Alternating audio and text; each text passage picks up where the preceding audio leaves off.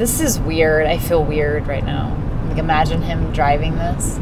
Last November, 4 University of Idaho students were murdered in an off-campus house. I've been covering the search for their killer since the very beginning. The other week, I retraced the route authorities think the murderer took after stabbing the 4 students. Court documents say his cell phone pinged several towers along a rural highway. It is just fields as far as you can see. There's another cell tower right there. So if this is the route, he would have driven directly past 2 cell towers. So that was me last week. Now, there's a major update in the case. One that I was not expecting would come before this podcast launched. But here we are.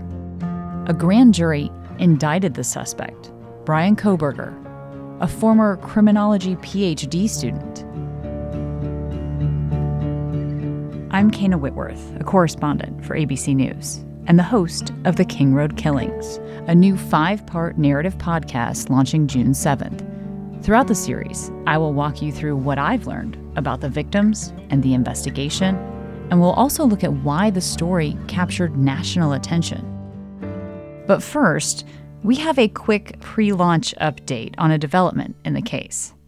Late in the day, on May 16th, Bryan Kohberger was indicted by a grand jury in Moscow, Idaho, where the murders took place. It's a major step in the state's legal case against their suspect. To be clear, the grand jury does not determine guilt, and decisions do not have to be unanimous. They're simply saying there's enough evidence to move forward with a trial. Kohberger is facing 4 counts of murder in the first degree.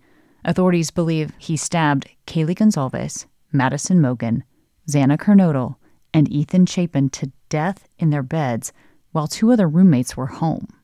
Now, we had been expecting a preliminary hearing in the case in late June. In fact, I had that date circled on the calendar as a time when we would learn a lot more about the case each side had planned to present at trial. So why the switch? Well, there's a level of privacy, even secrecy, to a grand jury proceeding. It's done behind closed doors. The prosecution can lay out their case in a room with just the judge and jury. They can bring witnesses to the stand without the glaring eye of the media or cross-examination from the defense. In fact, the prosecution has asked that all witnesses' names related to the grand jury not be released at all.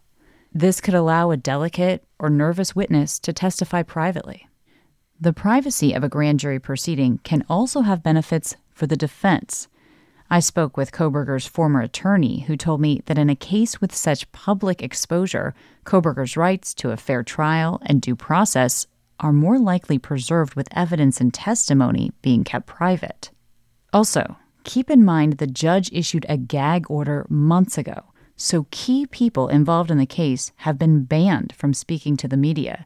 The secrecy has created a vacuum for rumors to spread. People thought the gag order might be lifted next week, but it's still in place, and that doesn't seem to be changing anytime soon. So we rely on our sources to shed light on this case. Kohberger will be formally arraigned on Monday, May 22nd, where in all likelihood he will enter a not guilty plea and they'll set a trial date. In January, a lawyer for Kohberger stated he expects to be exonerated. Kaylee's dad, Steve Gonzalez, told me he's long been eager for Kohberger to face a trial. I want to get the show on the road. I want to get to where we get to court and I have to do a couple of these things. After hearing news of the indictment, he told me that his family is grateful another step in the process has been completed.